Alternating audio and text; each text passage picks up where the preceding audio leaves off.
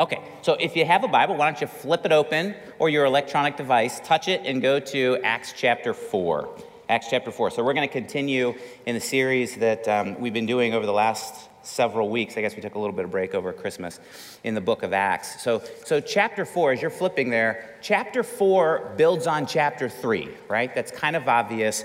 Most chapters in the Bible build on the chapters right before them. But the point is, it's important to know the context. And so this chapter especially is really important to know the context of what we're talking about before we get into it. And much of the context is in chapter 3. So I'm going to give you the really quick 2-minute recap of what chapter 3 is about, okay? So in chapter 3, Peter and John, two of Jesus' closest friends, probably two of the three, maybe the two closest men, male relationships that he had on earth, are walking to the temple. They're going to the temple for a time of prayer. And before they can even get into the temple courts, they're approached by a beggar. They're stopped by a beggar, not just any kind of beggar, but a lame beggar, right? Not lame like, man, that guy's lame. Lame like he has a severe physical impairment. Actually, another translation says he was crippled from birth. Okay, and he stops them and he asks them for money. And I want you to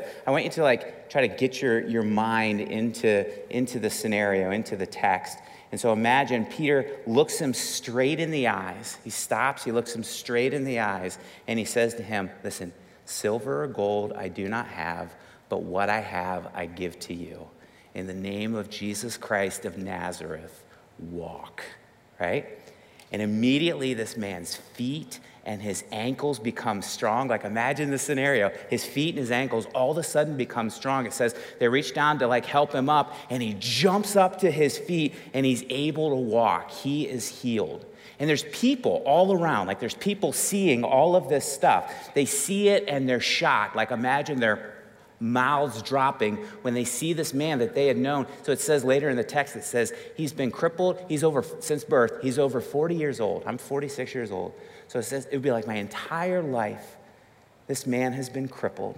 And all of a sudden, at the words of Peter, he's healed, right? So you can imagine that on their faces. And so Peter sees that God has done this miraculous thing, right? God has done a miracle, and what that miracle did was it opened up an opportunity for Peter to be able to testify to who Jesus was, right?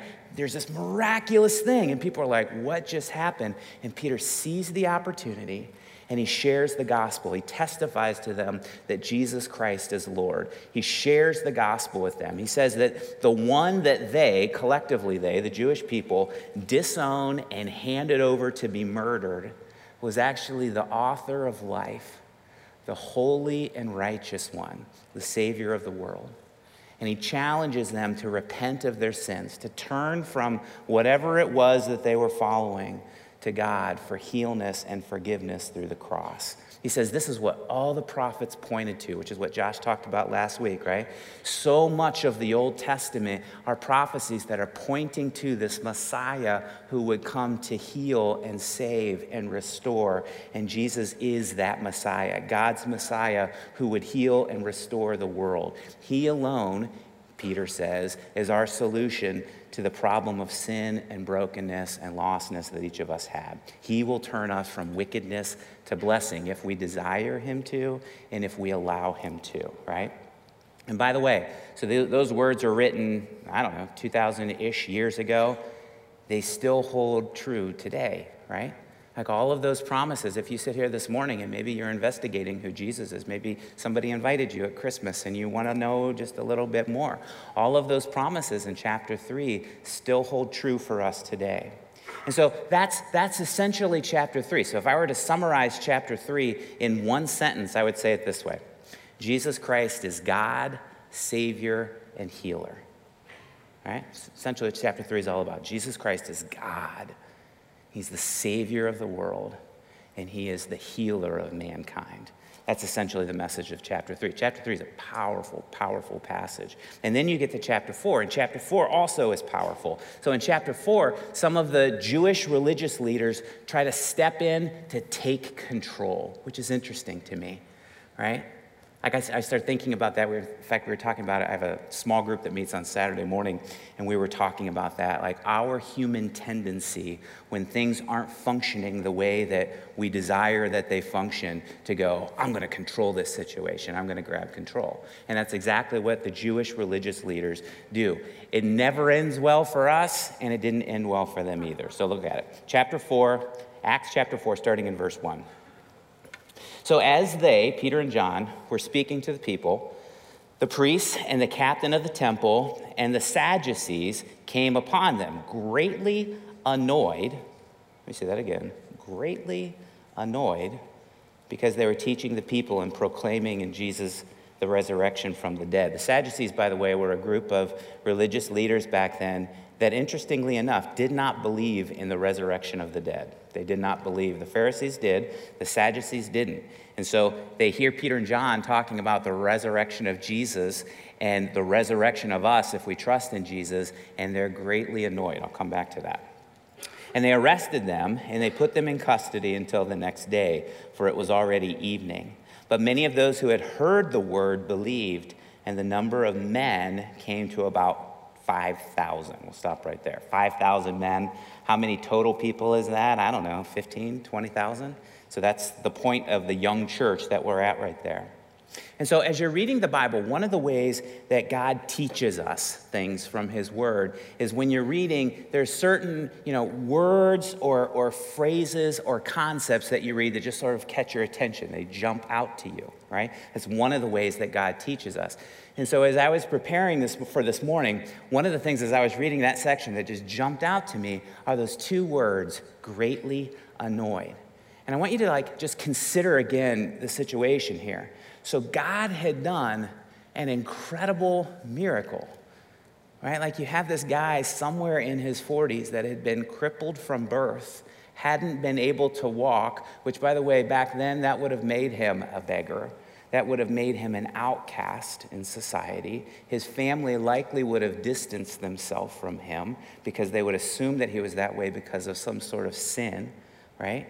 And so you had a man who was crippled from birth be healed, right? Like all of a sudden his legs start working. And these people see this, these Jewish religious leaders see this, and what is their response? They were greatly annoyed. Like just imagine that. Like imagine what a strange response that is, right? And then Peter and John explained that it was the power of God that was responsible for them being greatly annoyed. So I read that, and my first thought is, just to be honest, is, man, they're crazy. Like, how could you have that response? Like, you see this man, like, how could you not feel compassion and joy? Like, I imagine this man's face as he's able to walk. He jumps up. How could greatly annoyed be your response? So I read that, I'm like, they're crazy. What's wrong with them? That's my initial response. And then my second response, my second thought, my more thoughtful thought, is that maybe sometimes I'm not that different. Like maybe the times when what God is doing doesn't fit into the little box that I have for him, and my response is irritated. Or maybe my response is also greatly annoyed, right? Sometimes when we read the scriptures, we read, especially guys like the Pharisees and the Sadducees and all these guys, we look at them and we're like, they're crazy. I'm nothing like that. We actually often are, right? Like we may be different in degree, but we're not different in kind, right? So regardless, they arrest Peter and John. They took control of the situation, and yet many heard the gospel message and believed. Look at verse 5. On the next day, the rulers and elders and scribes gathered together in Jerusalem with Annas the high priest and Caiaphas and John and Alexander and all who were of the high priestly family. And when they had set them, Peter and John, in their midst, they inquired, by what power or by what name did you do this? Then Peter, filled with the Holy Spirit, said, rulers of the people and elders, if we are being examined today concerning a good deed done to a crippled man, by what means this man has been healed, let it be known to all of you and to all the people of Israel that the name of Jesus Christ, by the name of Jesus Christ of Nazareth, whom you crucified, whom God raised from the dead, by him this man is standing before you well. This Jesus is the stone that was rejected by you, the builders, which has become the cornerstone. Okay, stop right there. So some of the religious leaders see what's happening, right? And they step in, they try to grab control. And they bring Peter and John before the rulers. Take this in. The rulers, the elders, the scribes, the high priest, and the high priestly family. This is all the bigwigs, right? This is the most important Jewish religious leaders that they were. I imagine as I read that, part of their intent was intimidation, right? We're going to bring these lowly, uneducated, common fishermen in front of the bigwigs. There's intimidation going on. And they ask Peter and John, by what power and by what name did you do this? And I wish we could hear the tone, because I'm pretty certain it wasn't so tell us, Peter and John, by what power? It wasn't inquisitive. I'm sure it was forceful and condemning. By what power and by what name did you do this, right? And Peter and John, take this in. Peter and John simply and clearly, without, as I read the text, without a hint of shame, without a hint of feeling intimidated, they testify to Jesus. And they say, the one that you crucified is the one whose name and power healed this man. The one that you rejected. The one that you continue to reject, even in spite of the fact that he's resurrected from the dead. And it's interesting, we have no evidence, as I read the New Testament, there is no evidence that these religious leaders at some later point, the lights come on and they go, oh man, I missed it, Jesus actually is God. What we know is that most of them would have continued in their rejection of Jesus until the day that they died. And so I think about that, and here's my takeaway. If you're a note taker, this would be the time. Here's my first point. Jesus Christ is God's Savior and healer. That's the message of chapter 3, even though others rejected him and didn't recognize him. He's God.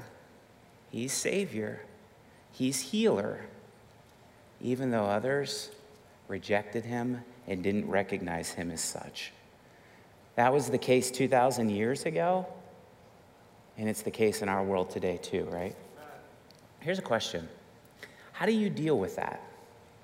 How do you deal with the fact that there are many people, I'm looking at the student section over here, there's many people, I'm sure, in your schools that would go, Jesus, I couldn't care less about Jesus. Or you're wrong. How could you say that he's the only way? Give me a break. How do you respond to that in your own life? Is it frustrating to you? Is it depressing to you? Does it cause you to question your beliefs? Does it cause you to question God? Does it cause you to be tempted to just stay quiet about what you believe and what you've experienced with Jesus? How do you respond to that? Or does it light a fire under you? Does it cause you to want to cry out to the Father for other people, for their souls? Does it challenge you to stand firm in your faith, resolved in your faith? Does it help you see your need for the church? Does it help you see your need for people to be around you that believe as you believe, to encourage you and help you hold firm in your faith? See, there will always be people that reject Jesus. It's part of our existence as human beings. It just is, right? Josh emphasized last week, if you were here last week, at the end of the sermon especially, he emphasized, I think he called it divine authority, God's sovereignty, essentially, right? Closely and mysteriously mingled with the reality of God's sovereignty is the reality of our own free will, right? Of high importance in God's value system is our freedom to be able to choose him or reject him for whatever reason. In God's value system, it's really important that we have the ability to choose him or reject him, to have freedom, right? And then he holds us accountable and responsible for our choice. And there will always be people that choose to reject Jesus. Even in cases like this, when his power and majesty are so obviously displayed. I mean, this guy just got healed. And they were greatly annoyed, right? And they continued to reject him. And I would say this too. If you sit here this morning and you're committed to him, and you're not ashamed about that, and you let people know about that, there will be people that reject you too. Right? Like that's just part of it. If they rejected him, they'll reject us. It kind of goes with the territory. It's what happened with Peter and John in the passage. So here's a good thing to consider. I like to ask questions, get your brain going. Here's a good question for you to consider, especially beforehand. If you're a Christian, how will you respond if you're rejected because you follow Jesus? You know, like, probably a good thing to think about ahead of time, right? I got a text this week from a young man that I had been mentoring for the last couple years, and during most of that time, he was dating a young lady, wonderful young lady, and I don't know, a week or so ago, actually I saw it on Facebook. Can't believe he didn't tell me. I saw they got engaged, and I was like, oh, congratulations, you know? And then he, I got a text from him shortly after that, and he asked me if I would do the ceremony, if I would officiate the ceremony. And I'm like, yes, of course, you know, like that's so cool, that's such a privilege. But it got me thinking about when I said I do to my wife, Marcia. She was in the first service, she's not here right now. But when I said I do to her, and you know, we were like, actually, I think we have a picture. You had a picture? Oh, yeah. Actually, when I Danielle does the slides, and I sent her the picture, I said, don't laugh, you know, because it's an old picture. And she responded back, she's like, it's not that bad. I thought you'd have like a mullet and a powder blue tuxedo. Like, it's not that bad. And I'm like, yeah, I've been bald a long time. Saves on haircuts, though. But anyway, she looked beautiful that day. And she has looked beautiful every day since. I made a joke about it in the first service. I asked her beforehand. I was like, you know, especially when she wakes up in the morning and her hair's all crazy and she takes out her like bite guard that she's. And people were like, you don't say that on stage about your wife. But I asked her. We don't take ourselves too seriously. Anyway, here's my point. When we were standing on the steps of Memorial Chapel, and we were committing our lives to each other. When I committed my life to her, I promised to have and hold her from this day forward, for better, for worse, for richer, for poorer, in sickness and health, to love and to cherish, until death do us part. Right? When I made that commitment to her, I promised that to her and her alone. Right? That's what you do in marriage. My commitment was to her and to no one else. Now listen. That's the same kind of commitment that Jesus Christ expects us to make to him as well. To him and no one else. Look at verse 11. So this Jesus is the stone that was rejected by you, the builders, which has become the cornerstone. And there is salvation in no one else, for there is no other name under heaven given among men by which we must be saved. Listen. Whether we believe it or not, whether we accept it or not, whether it's popular in our world or not, the scriptures are really, really clear that Jesus isn't one among many gods. He's not one among many viable options. According to this, he is the only option, right? And so in your outline, I said it this way. Here's my next point. Jesus Christ is God, Savior, and Healer, and no one else. I probably should have put an is after it, and no one else is. Jesus Christ is God, Savior, and Healer. Some will reject him. Not everyone accepts it. He's God, Savior, and Healer, and no one else is. Just like when I committed myself to Marcia and Marcia alone, I said no to every other woman on the planet. And I wear a wedding band to remind me of that commitment, right? In much the same way, when we trust in and submit to and follow Jesus, we reject every other option in our life for salvation, but also for purpose and meaning and transformation. To be a Christian means we put all of our eggs in Jesus' basket, so to speak, right? In the stock market, that's unwise. It's wise to diversify because you mitigate risk in case you made a bad decision. In Christianity, we go, nope, I'm not looking to mitigate risk. My choice is Jesus and no one else. That is the only road that leads to forgiveness and eternal life. And I say that knowing that maybe for some of us, that's really hard.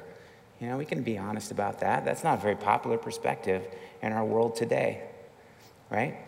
Like when we believe in exclusivity, is the word, that I believe that Jesus is the exclusive way to salvation, that's not very popular. It's much more palatable to people to say things like, well, I mean, yeah, I'm a Christian. He's my way. He's my truth, right? He's my truth. That's a lot easier to say than, no, I believe that he's the way and the truth. And of course, if you remember what Jesus said in John 14, he claims, I am the way, I am the truth, I am the life. Jesus Christ is God's Savior and healer, and no one else's, right? Look back at verse 13. Now, when they saw the boldness of Peter and John and recognized that they were uneducated common men, they were astonished, and they recognized they had been with Jesus. Let me read that one more time. When they saw the boldness of Peter and John and perceived that they were uneducated common men, they were astonished. And then they recognized that they had been with Jesus. So let me stop there.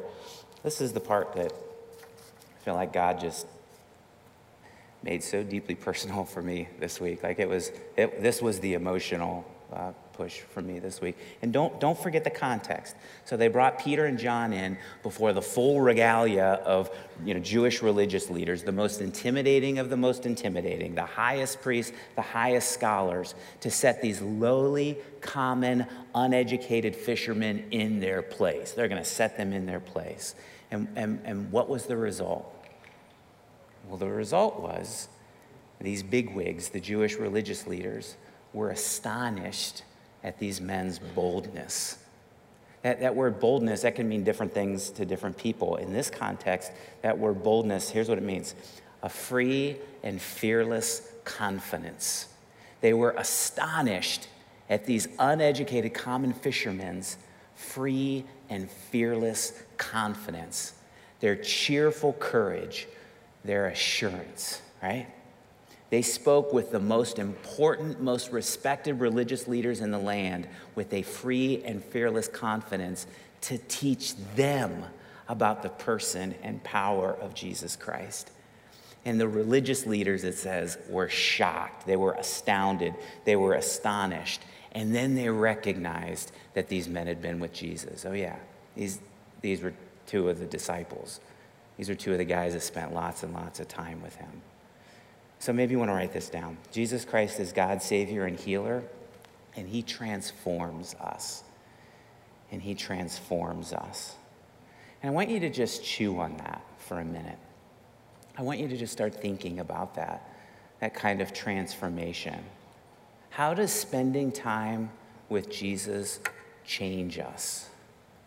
Like, how does spending time with Jesus affect us? How does spending time with Jesus transform us? Well, I'd ask you, how does spending time with Jesus affect you? How does it change you? How does it transform you? I could tell you how it transformed me. I was thinking this week about all of this and what I wanted to share with you, and I don't think it's an exaggeration to say that before I was a Christian, so I came to know the Lord when I was 20 years old. Before I was a Christian, I was the most self-centered person that I've ever met since then. And I don't say that so, to be self-deprecating in front of you so that you like me, to put down your guard. I mean it. I think everything that I did in one way or another was directed to me, was about me. I did things that would benefit me. I did things that would make my life easier. Sometimes either directly or indirectly. Sometimes it may have looked a little bit more selfless on the outside, a little bit more altruistic on the outside, but I assure you, either primarily or exclusively, every meaningful decision I made in my life was ultimately about me. It was my deepest sin, my greatest ugliness. You have your own sin. You know your own heart, right? That probably will look different for you. For me, the level of selfishness and pride and arrogance, they all kind of go together, was awful. And so when I was 20 years old, my dad invited me. I didn't want to go. He invited me to a conference, a big men's conference in Pittsburgh. There used to be a stadium called Three River Stadium in Pittsburgh. And he and a bunch of men from his Catholic men's Bible study and a bunch of their sons were going. I didn't want to go, but I went. And at this conference, it was a Friday night and it was a Saturday. And on the Friday night, they would always do a really strong gospel message. It's what they did. And then they would do an altar call with it. And I remember, I've told this story, this is like my testimony. I've told this story, I don't know, dozens of times over the years. And there was something that the man said on that Friday night. I don't remember anything he said except one sentence. And this one sentence actually had really nothing to do with the gospel, very little to do with the gospel. The one sentence wasn't like, and Jesus died for your sins. Wasn't that? It wasn't like, and his blood covers over you. You get forgiveness. It wasn't anything like that. But it was exactly what I needed to hear. This is what he said. He said, when is the last time you cried for men's souls? For the last 20 years, I thought, why did that hit me so hard? Like that, I couldn't connect the dots in my head. But in that moment, that sentence, that question laid my heart open. And I thought, I've never cried for anyone's soul. I don't think of anyone outside of myself. And it was like God showed me the degree of my selfishness and my pride, just how ugly I was on the inside. And then he met me there. And he showed me how much he loved me. And he showed me he had plans for my life. And he showed me that there was forgiveness, and there was grace, and there was new beginning. It was the most personal thing. It was the way he was going to reach me with the gospel, right? I think that's what he does for us, right? And that day, that was salvation for me. And then all of a sudden, starting that day, he rescued me. He started the transformation process inside of me. He started changing me. And I went from this person, and let me tell you, maybe the first to tell you, I am a huge work in progress, just like you. But I went from this person who would make decisions solely based on myself, really, to someone who tries really hard to love people and care for them and put their needs ahead of mine. Jesus started it then, and he's continuing it every day since. And here's what I know. The more time that I spend talking with him and listening to him and depending on him and reading about him and serving his church and loving people outside the church the way that he loves them, the more and more time that I do that, the more and more changed I become. The more and more I become like him. And listen, I promise you, it is the same thing for you. It was the same thing with Peter and John.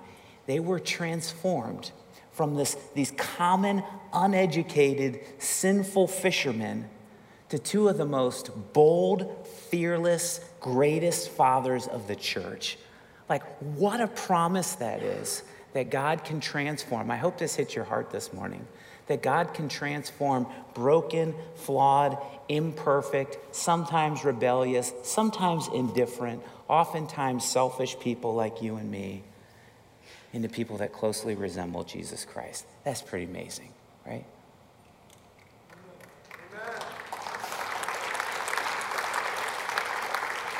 Here's the question. The question is, will you lean into him and allow his Spirit to do that kind of transforming work inside of you?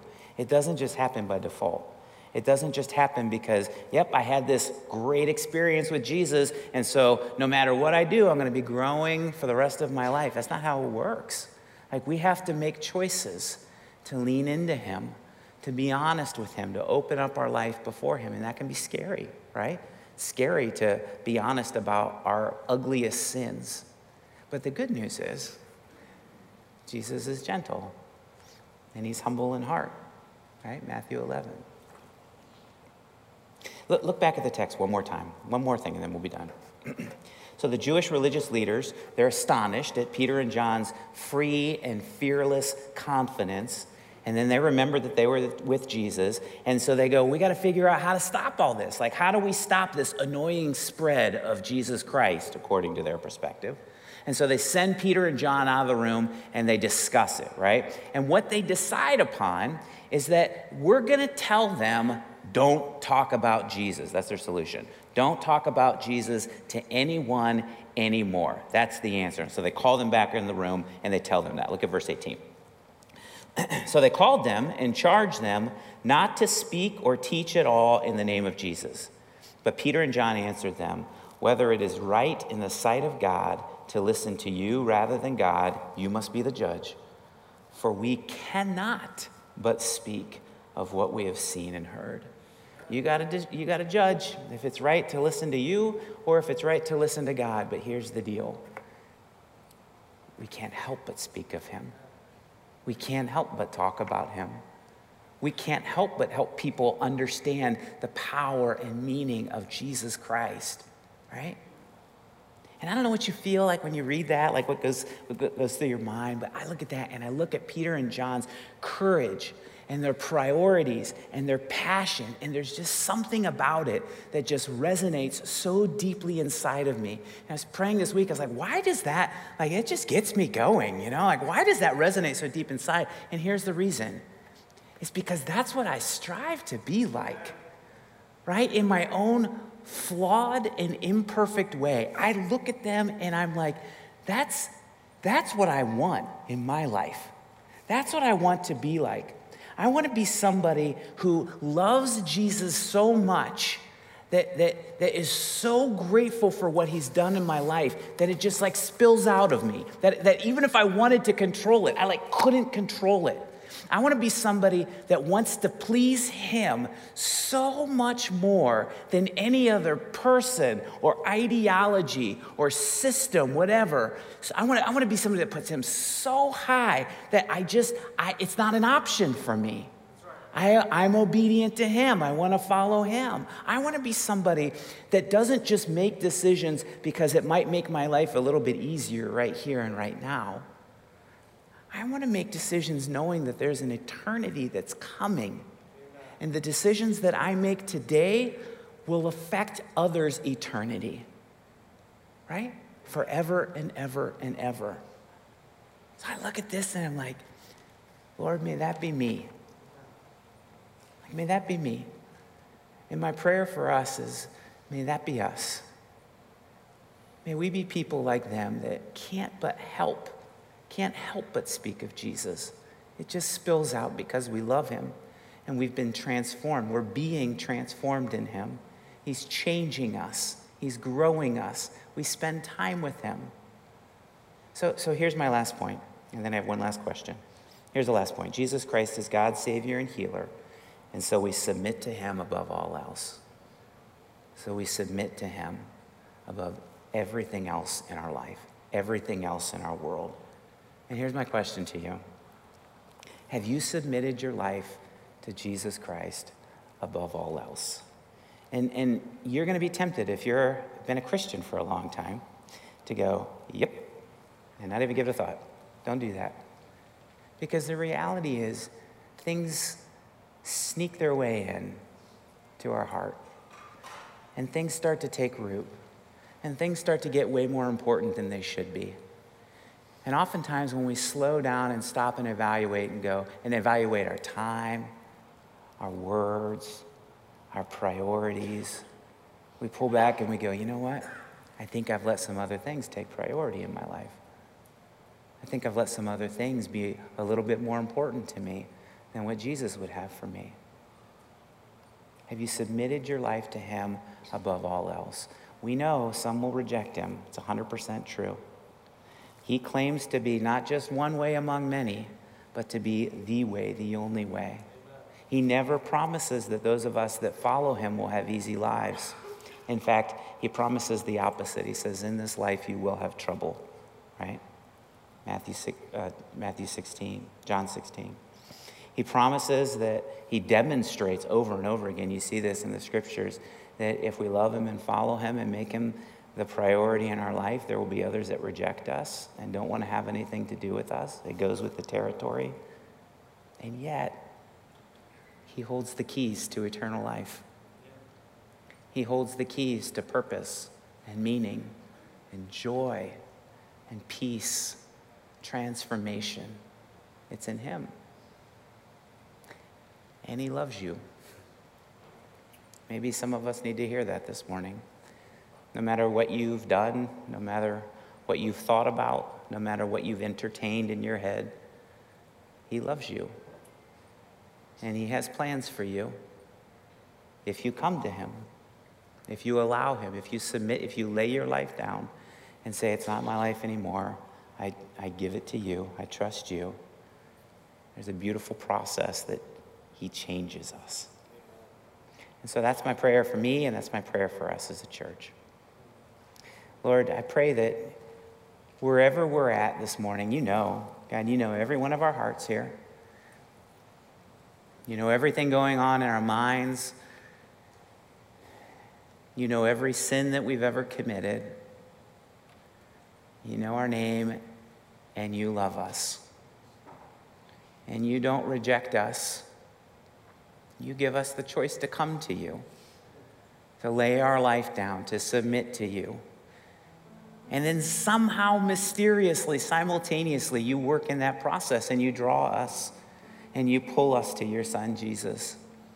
I pray for those that are here this morning that don't yet know you, God, that today would be the day that changes the rest of their life, that they would respond to the call that you've put in their life, and they would submit to you and turn their lives to you. I pray for those of us that do know you, that in our own broken, flawed way are trying to follow you. God, help us to walk closely with you, to make you more important than everything else, and may it not even be close, so that we can't help but spend time with you and tell others about you.